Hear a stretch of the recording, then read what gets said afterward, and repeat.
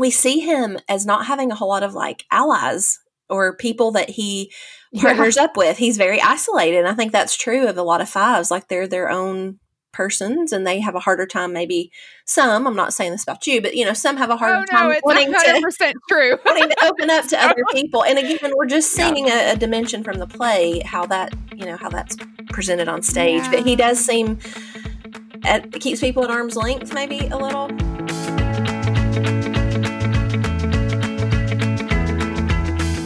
Hey everybody, and welcome to the Advice Not Given podcast. Each week, we share unfiltered, truth-telling conversations between two friends. You're invited to eavesdrop as we give each other the advice you didn't ask for, but wish you did. We're your hosts, Kelly Artis and Claire Wood of Millspo Gurus, and this is Advice Not Given.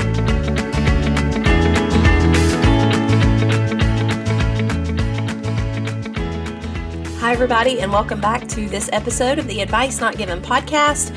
We want to just tell you today we are going light and we are going humor. We are going deep dive on Hamilton and Enneagram types. We felt like we may need to bring a little levity back to our episodes after a couple of really heavy hitting topics and maybe just a little bit of a mood that Kelly and I have been in the last few weeks. We just want to take a break, right? Yeah. That's what I was going to say. How many song lyrics do you think we can fit in, or puns? So we'll keep a count. And so that's number one right there. I'm sorry, I beat you to it too, didn't I? No, well, I was going to say, like, we're not throwing away our shot, right? Like, while this is still popular and kind of in the mainstream media and on everybody's minds, we want to tackle it. So we've shared a little bit over the last year that we've been doing our podcast, how much we love Hamilton. And I have to admit, I'm a little nervous because I feel like Kelly is the expert. She's had a much longer history with Hamilton. She's seen it live. I just came to love it this summer when it appeared on Disney Plus. I've shared before, my girls love it. One daughter actually has a Spotify Hamilton playlist that she falls asleep to every night like a lullaby. We've had watch parties with a couple sets of their friends. We've shown my mom, my mother-in-law. We've definitely gone down the Hamilton, gone down into the pit of all things Hamilton. I did a really fun series with a theater group that I'm a part of, and we talked about Shakespeare and the Enneagram, and it was fantastic. Now, granted, admittedly, I'm like, I know next to nothing about Shakespeare, so I was just kind of there like, I don't know if your theory on that one is right, and here's why. But Hamilton, I feel like we definitely have a bit more of an intimate knowledge of. So what we want to do is we want to run through each of the main characters that everybody kind of knows, and do the break rule number 1 about the Enneagram, which is typing other people. However, they're fictional characters, kind of portrayed historical fictional characters. Mm-hmm. So we're going to base this on Lin-Manuel Miranda's choices, his directorial choices, and the actors' own personal choices of how to portray these characters. Not necessarily, we didn't clearly know George Washington in the flesh. So, and George Washington didn't have the chance to type himself and say, I self-identify as a whatever type. So just those are our caveats. Don't do this with real life people. It's not cool, but we're going to break apart. The cool thing about theater, Claire, I think, tell me if you agree, you get to hear and see inside people's brains. You get to actually see their motivations kind of play out, because that's the whole point, right? That's how they're moving the plot forward, is to be able to express, specifically in the case of Aaron Burr, who typically is pretty much narrating the entire thing. We are hearing in real time, what he's thinking, how he breaks apart that moment, and how he feels about these things. So we do get to kind of anchor those thoughts onto a ton of the Enneagram typology. So, also one other caveat, you guys, I'm a 5, so you're going to hear, and Claire has a bit of a 5 wing as well. You're going to hear a lot of, I saw this article say, and I saw this person say, because we've researched it as well. We have our own thoughts about it, but we're always going to look to have, confirmation via sources and other folks' opinions. So this is kind of an aggregation of what we think about, the Enneagram and the seeing the characters, and then also what the internet thinks about the Enneagram and Hamilton. And, we will be dropping all those links in the show notes, but maybe as a segue into our specific character descriptions and typing, I had a question for you, and that is, do you feel like there is a difference in how you might type the actual historical figure that you read about in history books and that we've kind of had a long lineage of learning about, versus how you might type them after seeing them on stage. And not just on stage, sharing thoughts from maybe the way a Shakespeare play might be portrayed, which is through dialogue, which is through an aside and a soliloquy on stage, but through song. And almost the efficiency with which like Hamilton lyrics had to be, just so tightly like placed to make the scope and sequence of the play what it is. So what are your thoughts on like typing a historical character based on quote, air quotes, history versus an artistic rendition? I think it's everything, right? I think the artistic overlay brings the character to life. I mean, that sounds stupid, but it's true. Like, it's not just a flat, it's not just stats and data or, dates, right? It's if we were to sit down and read a text about George Washington, yes, you're going to be able to pull away like attributes and characteristics and, but you're not going to be able to like relate to it. So one thing that I like to tell people too, especially when, we pose topics like this, like, and people that are like, oh, I know my type, but I don't know any other types that well. Right. Okay. Who do you relate to the most as a character in the play or as a character in the story or in the history text? Like, who do you feel like, yeah, that's a choice I would have gone with? Oh, wait. No, that's not a lyric. Yes, not the choice I would have gone with. There we go. That is a lyric.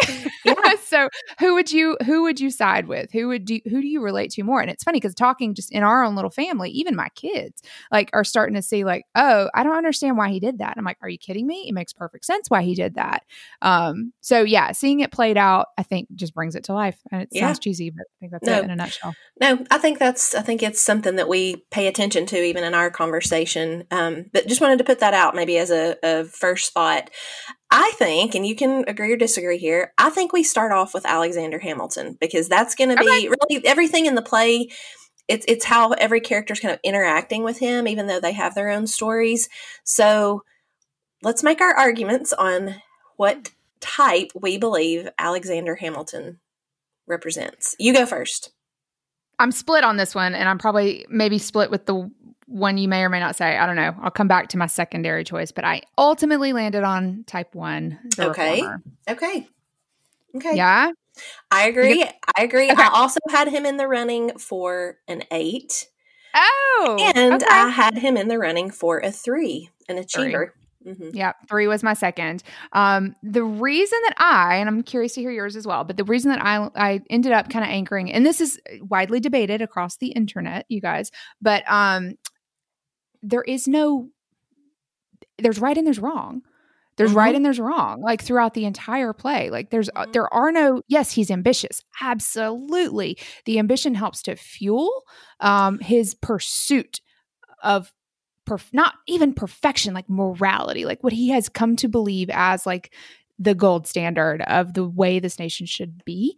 And anything else falls to the wayside. The other thing is that he is so driven to move, like he moves, he acts, and that's a strongly anchored body triad sort of aspect. Right. Well, to key back in on something you just said, we have to look, as always, with all Enneagram stuff at motivation. And the right or wrong piece, even talking about his ambition, I don't think you can separate his ambition from his desire to do things right and to maybe almost even be someone that he doesn't believe that he is. And so that for me is where I separate the 3 from the 1. Like, it's not ambition for the sake of praise or being acknowledged. It's ambition because he wants to be right. He wants to be, he wants to be part of a family. He wants to progress the good of our country. So I feel like that's even an important feature of understanding him, is his motivation for perfection. And even though he doesn't always achieve it at all, I mean, he makes many, many mistakes throughout the course of the play, but overall, I think he's motivated to do what's right and to be an upholder of justice and to. What do you think about, do you think he has the inner critic? So I feel like that's what I'm hearing most of the time during his songs. The inner critic, like telling him, not necessarily like you did that badly or you didn't do that well enough, but like, what are you going to do? How are you going to do this? Like, how are you going to, don't lose your shot. This is your shot. You have to take it. Like, there's always this voice on his shoulder, like, hey, you've got to pursue this. You've got to make this good. Why else, and then he's got the list of grievances against her at the end that are like, 57 pages long or something. I mean, like anything that he does, like, so a lot of times too, like I feel that as a 5, like, why do you write like you're running out of time? Right. Like, it's just like, there's never enough said. The reason I pull away the 5 and the 1 of the main reasons is that 5s don't believe in like an objective truth, and 1s absolutely do. Right. So he's always in pursuit of that truth. Now, I will add too, though, that the 1 and the 3, which was those were my top 2, share a competent or a harmonic style. So you guys, sorry if we're going above your head, we've got tons of resources we'll point you to, but there are other groupings beyond just the centers of intelligence, the head, heart, body. Right. We've done episodes on these. Done episodes on, and we did one even on the harmonic styles, but this is how you deal with conflict. And he shares with the 3 and the 5 a competency style. So that fits right in. Like, it's like, oh my gosh, no, I need to know. It's his trying to get out of where he was and get to New York and go to school and graduate early and just devour as much information as he possibly can about trade and about finance and about all of the things in order to be able to prop him up for him to feel competent, then to go on and do all of the amazing things that he did. Right. I want to quote something that I read from Relevant magazine. They did an article on the Enneagram type of each Hamilton character, and they too agree that Alexander Hamilton is likely typed as a 1. And they say the Enneagram Institute describes 1s as, quote, crusaders and advocates for change, always striving to improve things, but afraid of making a mistake. Sound familiar? At their best, 1s are conscientious with strong personal convictions, and at their worst, they're hypercritical and punitive.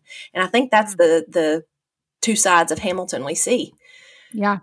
Oh yeah, it's quiet uptown. I mean, and look, he deserved to beat himself up over that, but like, I think that was a really powerful moment. Like, he knew what he did was messed up. Like, he knew that. But not only did he spend his time kind of like, berating himself and kind of living in that space and owning it, he wrote a pamphlet confessing everything that he did. Right.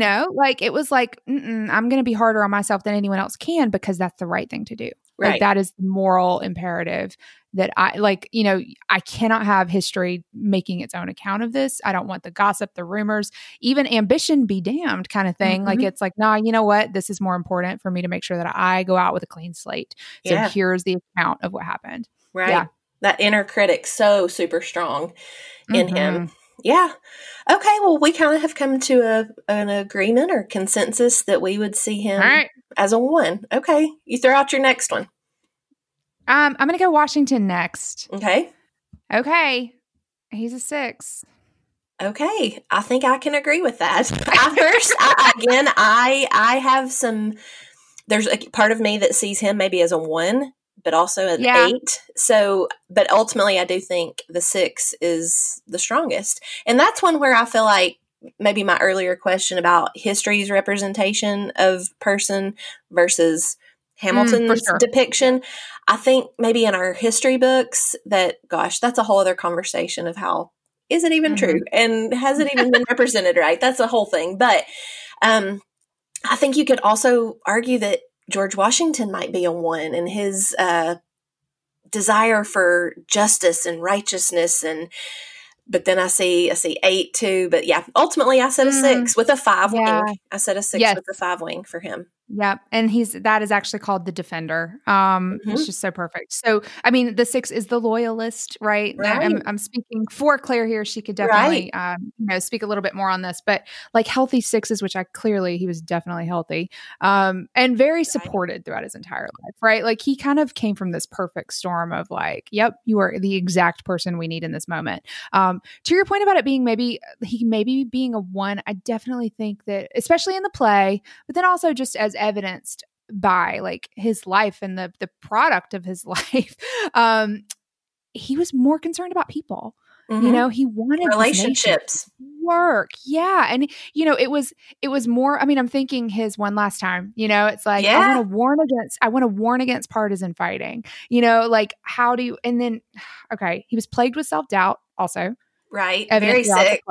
Yeah. I was going to quote some of Guns and Ships on that. Like, his whole first sequence is questions for himself. Like, how do we do this? How do we leave the battlefield without waving Betsy Ross's flag high? It's just the constant questioning of that. Well, and like imposter syndrome too. Like my people put me up on this pedestal and like, and I can't. And then so mine, yeah, for sure is the one last time with his whole entire speech that actually, Hamilton wrote for him, but just talking about sitting under his fig tree, safe.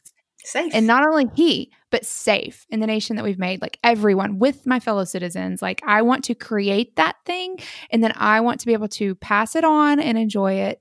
Not afraid. Like they use that word like several times. It's all kind of oriented around fear, security, safety.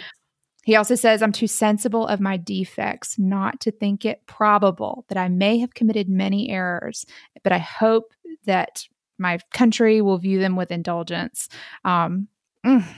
Right. And then 45 years of my life dedicated, right, to service. I mean, they're so six. I mean, so six. Well, and even to take that a step farther, just his desire for relationship with Alexander Hamilton in that mentorship and that, again, as a six, I see this in myself all the time, just that desire that you're making progress, but not just for the sake of achievement, not just for the sake of what's right, but for us, it's for the sake of furthering genuine relationship. And I see that, you see that the way that plays out between a lot of the times he's on stage with Alexander Hamilton and that very fatherly role he tries to take on that Alexander actually kind of bristles against. Don't call me son. Yeah. So one of the things that I had written down too is that it could also account for a lot of his like brilliance on the battlefield, right? Is the contingency planning and the worst case scenario. He's prepared for everything. Yeah. Absolutely. Like, I mean, I don't know enough about battles and war things, but I hear that he was pretty brilliant as far as strategy and being able to be where he needed to be, right? To cut off supply lines, to steal their cannons, like all these kinds of things, right? Like those are things that he could see around versus just the conventional, way of fighting a thing head on. He's like, well, wait, what if they come around this way? And so I love that. Do you want to hear what's really funny? I think so. The relationship between Hamilton and Washington is a 6 and a 1, and that's what Ryan and I are in our marriage. We're both a 6 and a 1. And again, from that relevant article, just a quote, it talks about how the Enneagram Institute notes that 6s and 1s share more than they don't. They're both honorable and diligent, strong ideas about right and wrong. And in a 1-6 relationship, 1s provide decisiveness and a concern for order, while 6s bring 1s an awareness for others. Totally how Ryan and I operate. Totally how we operate. And it's 100% their dynamic. Oh, that's crazy. Isn't that funny? I love that. I love that. Yep. Cool. All right. So we got Washington 6. Who's up next? Let's take Eliza. Okay. Eliza. Is there any doubt? I do too. Yeah, I do too. Yeah, she's a healthy 2, though. We'll say that. There's no ounce of manipulation or anything like that kind of showing up for me. She's a heart center. I mean, everything she does is selfless. I mean, literally everything she does. Well, I was going to say, to me, the pinnacle of that health is her ability to forgive Alexander at near the end of the play or end of the story. Yeah, for sure. I'm kind of like skipping all the way to the very end and thinking about the orphanage, like just her, like, and everything that she gave along the way, like to be able to ensure that his legacy, I mean, that the play exists because of her, you know what I mean? Like the reason we know as much as we know about that time is because of her and her sister, but she wanted to ensure that, someone told his story. Right. If that's not a 2 move, then I don't know what is. Yeah. I also kind of love, like, one of my favorite songs is Burn. Where she is like, you know what? Like, I don't think the historians get to know. First of all, do we think people were that fixated on what historians were going to write about them in that time? I do not. Okay. No, I don't. Because I'm like, wow, like everything y'all did, it's like you've got like paparazzi on you kind of. Did they know how big of a deal they were going to be? Like, and I often think that about, honestly, Claire, about 2020, like the people that are kind of like on the stage now, do they know, right? Like, are these kind of the thoughts they're thinking? But anyway, I digress. So she's like, you know what? I am going to burn our romance, you know, like all of the redeeming Mm-hmm. qualities that you had that I fell in love with. Like, I'm ticked and I'm going to get rid of them so that you aren't looked upon favorably in history, because you want to go and write this pamphlet, you know, like inviting everyone into our bedroom, basically. Like, okay, cool. Right. They're only going to see that side of it. They're not going to know how I felt about it. And I think that is like definitely kind of like in the very, I mean, if she did dip into unhealth, which I don't think it's unhealthy necessarily. But it's a pride. That's a passion of Right. it too, is pride. Right. It's like, you know what? No, I want to preserve my standing, my image, my self-worth. Mhm. And do Well, I these was going to things. say, I almost wonder if that is less about protecting his image, but also about hers. You know, I read this Oh yeah, summer 100%. after watching Hamilton, I ordered the book called My Dear Hamilton, and it's the kind of historically fictionalized. It's actually the authors that wrote it. They did so after watching Hamilton on stage. Like, that's what prompted their writing of the story. Stephanie Dray and Laura Kamui. But the whole book is written kind of from her perspective, almost like a diary. And I feel like she's really the bigger influence of that marriage in a way. I mean, she came from money. She came from, her dad's notoriety, and, maybe even she had more to lose than he did. And, I think part of it was to protect him, but I think part of it was in that day and time, I think that might have been like her only power move for herself. Yeah. Oh, that's cool. How do you feel about the fact that she, as the helper, her main song was Helpless? Ow, that's good. That is so good. Well, do you think it's an ironic use of the word helpless? Maybe the other question to ask. I know. I wonder about that. I kind of feel like it's her love affair with him kind of like takes her how do I want to say this? We're coming off the heels of our glass ceiling episodes. I don't want to I get back into that. But it did kind of disarm her in a way. And she was like, you know what? I'm in. I'm 100% in. Like, you are my thing now. You are my cause. I support you. She's great. She's great. Yeah, but I do want to dip back into that conversation for just a second. But to me, I'm like, at the end of the day, like, to me, that is somewhat what marriage is about. It is the absolute, like, sometimes throwing out the wise thing, or throwing out the tradition, or throwing out the mistakes, and just saying, I love this person. And I think we see that with her. Yeah. I think that's kind of what I like about it. Not in a like anti-feminist way, but in I choose him and I keep choosing him and I love him. And he like almost like he knows how good he has it with me. And even when he messes up, I can still be that stabilizing force in his life. Did you relate? So the song, It Could Be Enough, or We Could Be Enough, does that hits me? Yeah. In all kinds of ways. Like, and it always has. Like, you can hear it in her voice. Like, she loves him so much. And they don't need the money. Right. They don't need the legacy.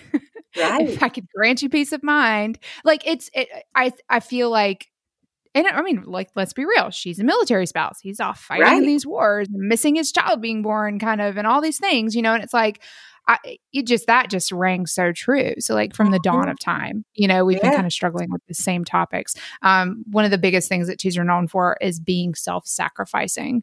To a fault, right? To where they forget their own needs. Yeah. So it's like she didn't even tell him about her pregnancy because she didn't want to, like. Well, she wrote the general a month ago. Right. But I mean, felt strategic, I guess. It felt strategic in a way that, I don't know. Well, and he even waited to pull that card. You know what I mean? Like, he didn't pull that card when he got the letter. He said he waited until stuff was starting to boil up and Alex needed a break anyway. So he took that break. Hey, friend. Quick break to tell you about a few things that we have going on for the fall season. We've been talking and we want to hang out with you. We're going to introduce a new monthly hangout open to our lovely supporters on Patreon, and we're calling it Group Therapy. Asterisk. We are not therapists. It is not actual group therapy. We just thought it was a fun play. And we don't know about you guys, but We need it. So once a month, we're going to host a Skype hangout, but you can join us face-to-face. And to kick us off, we'll do an Enneagram, Ask Us Anything. Parenting, maybe. We'll talk about homeschooling, pick Claire's brain on that, and really just whatever you guys are into and what you're thinking about. So we're also thinking of a book club. So if those things are interesting to you, check us out, patreon.com/MilspoGurus for more. Also, we have revamped the Becoming Your Own Guru e-course. If you are a new follower of the podcast, we encourage you to check that out. It is an awesome tool and resource if you are interested in learning more about the Enneagram, but mostly more about the Enneagram as it pertains to military spouse life, challenges, triumphs, all of that. So we actually combined kind of our years of experience and pumped it all through an Enneagram filter so you can learn more about your type, what your type might look like, and the different stressors and environments that we find ourselves in, and how to navigate transitions effectively. So that you can find on milspogurus.com/ecourse. Okay, let's go on to Aaron Burr, sir. All right, you go first. I think he's a 5. Yes. Okay, we agree. He's the 5-iest 5 of all. He's my favorite. I could have cared less about Aaron Burr in history. The only thing I knew really about Hamilton, Andrew's from New York, and when we visited a couple of times, he would always point out that ledge, Weehawken. It's across the river. You can literally see it from New York, like from the city across the Hudson. And he always used to point it out. Like, that's where Aaron Burr shot Alexander Hamilton. Because that's like where everybody knows that. I'm like, cool. And then there's the milk commercial, right? Like those are the things that I knew. So I knew the name Aaron Burr, but I didn't know anything else about him. And then I knew like, oh, he's a jerk. He shot Alexander Hamilton, blah, blah, blah. Wow, this play though. And wow, was Burr like not the most complex, misunderstood, quiet, like I'm so happy at the choice of having him narrate. First of all, you were literally in his head, and we're a better place to be than a 5's head. I'm just saying. Yeah. So you're literally listening to all of the events kind of through his translation, through his observation that is fairly objective, right? Like fairly fair, even when he was critical of himself, like he did that in a good way. I think my favorite thing as a 5 speaking, my favorite kind of revelation about Burr was when he says, "I'm not standing still. I'm lying in wait." I was just about to say, Dear Theodosia is my favorite song, but it's not. It's Wait for It. It's Wait for It. Yeah, that is like an anthem for me. I can't even tell you, because so many times I've been accused of like not being lazy, but like, why don't you just act? Like, why don't you just do things? Like, oh no, why don't you speak your opinions? Why don't you, which I do here, but typically if you were to meet me in real life, like these are not things that you would hear from me on any kind of basis, because it's like, I'm just going to sit back. I'm going to hold my cards to my chest. I'm going to smile more, and I'm going to talk less, because you learn more by watching to see where everybody else falls. And I'm like, I've never seen it like articulated, not by a serial killer in drama. Right. Usually it's like Dexter is my like anchor. Like, oh yeah, I get that guy. No. Aaron Burr. Burr was like, yep, yes, go ahead. Sorry. Well, I was just going to throw out there, could you make a case for him being a 9 or a 3? Because I have read some things that say part of his keeping things, and I know keeping things close to your chest and keeping things kind of in is a definite 5 move, but kind of about how he just, I don't know. Do you think he tries to keep the peace and then he just finally gets to the end of it? No, because I think that peace is not the object, like not the motivation, the goal for him. Right. It's not so much about like, I don't want there to be any fighting. It's strategy. Right. It's where can I be successful? Like, or well, speaking to your 3, I guess, but I don't think he's got the drive. Okay. A 3, I think, is way more jump in and deal with consequences later. Right. If there's an opening, I'm going to jump in and I'm going to do the thing, say the thing, be the thing, right? Versus a 5 is going to be the one that's pulling Alexander Hamilton back from the town crier, right? Like, hey, just chill for a second. Let's see how this plays out. Or, you run your mouth, you're going to get shot. Like, that's what happens to people. Let's be smart about this. Like, let's wait. Yeah. The Constitution's a mess. Yes, it absolutely is. Like, but we need time to like figure it out. We need time to like, clean it up and whatever. We can't just jump in and make these arguments for this thing, right? Like, I don't know, just there's the one thing that I kept seeing was a 5 and a 1 for Burr. And I'm like, 1 doesn't seem to fit at all. And also the reason that the 5 and the 1 don't necessarily always sync, which remember we landed Hamilton at a 1. Right. The difference there, and I kind of mentioned this earlier, the difference there is that the 1 knows the truth, just feels it, whether it is actually like true or not, who cares? That's another topic. But the 5 is always in search of, because they feel the truth can never be truly discovered or landed on. So that's where Burr's inaction comes from, because he's never willing to say like, yes, that is I can see that.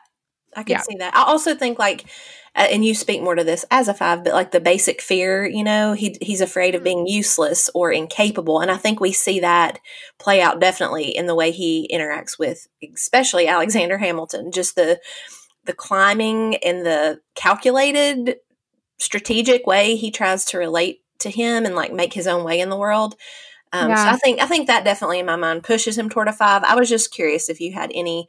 And then this is another thing. I do think we see him as not having a whole lot of like allies or people that he partners up with. He's very isolated. And I think that's true of a lot of 5s. Like they're their own persons and they have a harder time. Maybe some, I'm not saying this about you, but some have a harder time wanting 100% true. wanting to open up to other people. And again, we're just seeing a dimension from the play, how that's presented on stage. But he does seem, it keeps people at arm's length, maybe a little.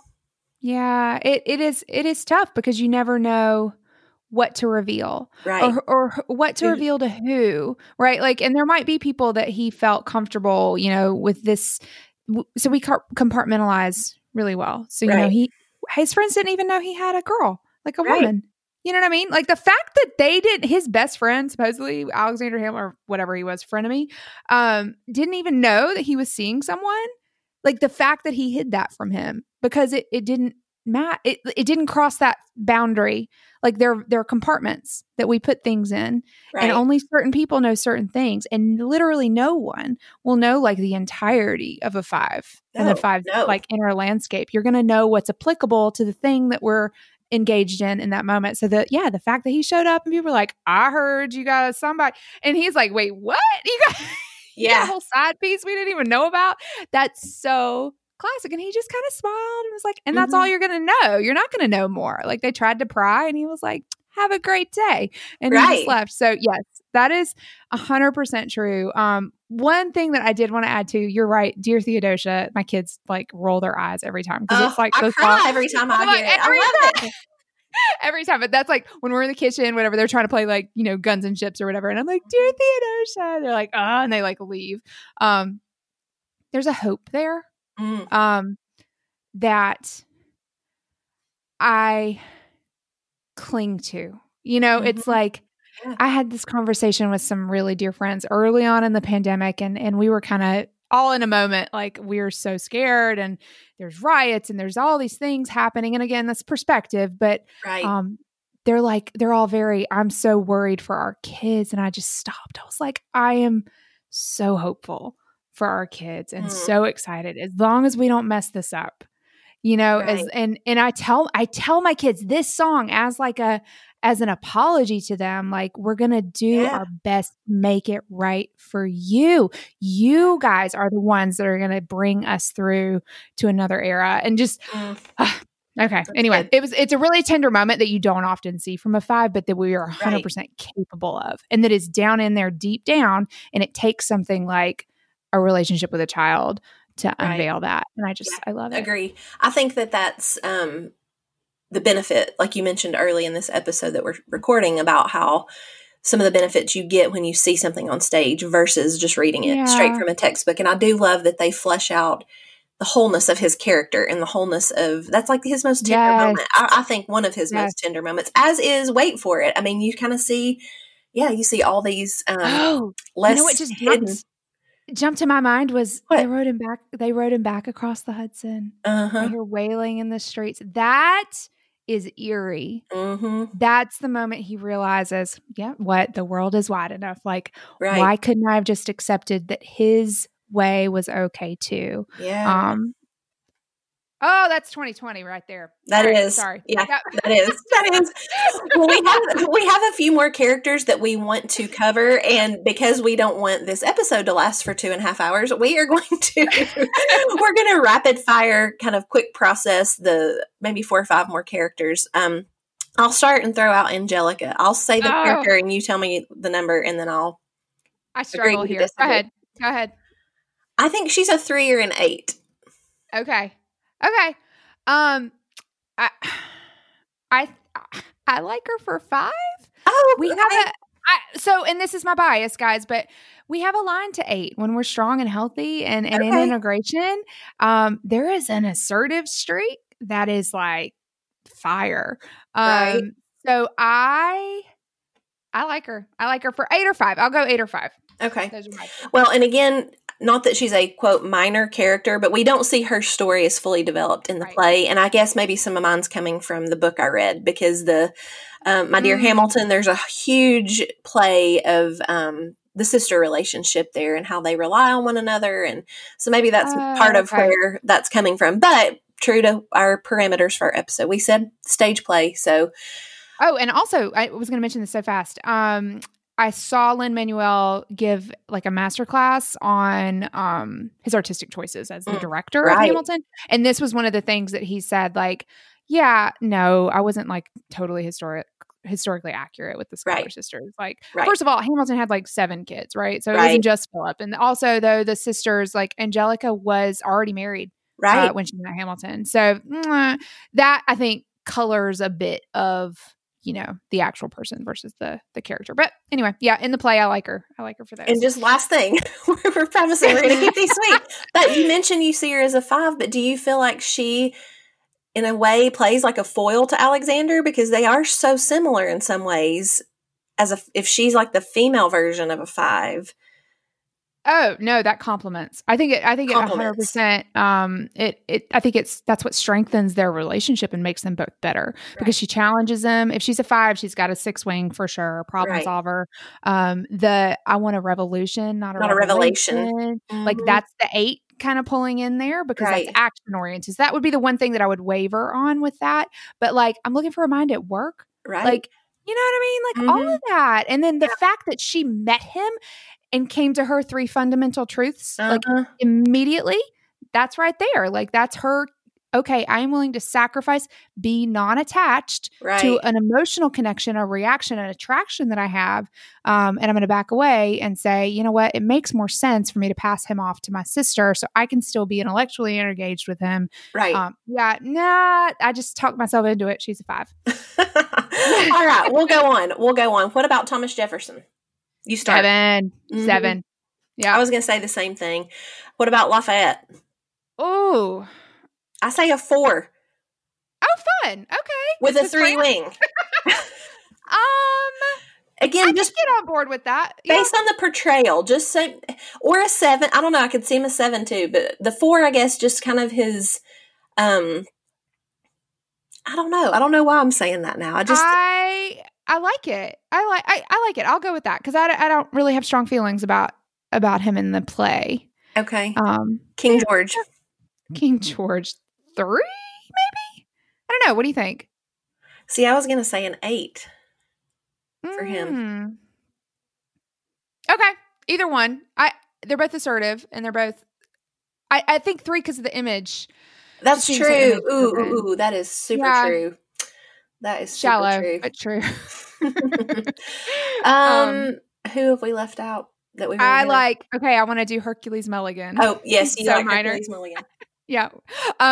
Mainly because my husband loves him. He's like his favorite. He's for sure an 8. Yeah, I could see that. That's whatever comes to mind. Like, oh my God, let's tear this dude apart. Like, it's probably my favorite line. So yeah, Well, we like. Did we have any number that we didn't have represented in the play? And I feel like, yes, we do have a number, and that's a 9. Is there a 9? And is that true of a lot of, I haven't thought about using the Enneagram as a lens for other plays or other things I've seen on stage, but is that a hard one to? I think it's hard. Yeah. So this was what we came across in the Shakespeare series. 9s kind of take a back seat. Like, they're not really strong for plot development. And like, you need conflict. Like, that's what story is.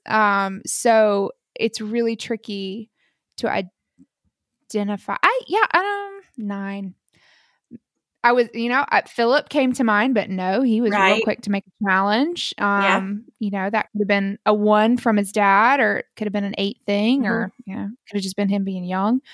Who else do we have that are minor sort of character? Lawrence, absolutely not a 9. He was for sure. I would say 8 for him. Peggy. Peggy. We just don't see her very developed Peggy's in this story. Too small. Yeah, there's not enough there. The Reynolds, the gal from the Reynolds, what's her first name? Maria Reynolds. Mariah Reynolds. Mariah. That's not very 9. No, she would. Behavior we saw. She could be a 2, kind of manipulating that whole scenario, or seeking safety. Could be like a 6, maybe. Yeah. I don't know. There's not enough to go on. But yeah, if y'all see a 9, let me know. Yeah. Well, I want to throw out just a couple of other resources, Hamilton related, that I have either enjoyed or think that if you are wanting to take a little bit more of a deep dive. First and foremost, there is a hilarious YouTube video. You may have seen this, Kelly. It's the girls, Leanne and Michelle. They've done like a 10 or 12 minute video on the Enneagram types in Hamilton, and they're just hilarious anyway. No. We'll link that in the show notes. It's super, super funny. And then something that's really been I guess I just enjoyed hearing about Hamilton from this perspective. Erin Moon of the Popcast, she does, she's kind of spinning out on her own, or starting out on her own, a second podcast under their Bible Binge heading, and it's called Faith Adjacent. And her very first episode was on Hamilton. And basically she's looking for, like, she calls it breaking out of the sanctuary to find the good and the God in the things that surround us in our everyday lives. And so she goes through the whole play, and then just a lot of history on the real Hamilton, and kind of like, where does faith overlay in some of his behavior? So she's talking a lot about motivations and so forth. So those are my 2 things I want to share as recommendations for. That's cool. Just to re-interject, God, I'm so sorry. Type 9. I'm seeing Google tells me some people feel like Lafayette may be a 9. Okay. I'd be curious about that. Like, stubborn is kind of the way that plays out in the military aspects of his life. Patient, creative, and trusting. And then Washington could potentially have a 9 wing. And we could see that for sure. So, if he were a 1, actually. Opinions abound, so let us know. All right. James Madison. Thanks for joining us this week on Advice Not Given.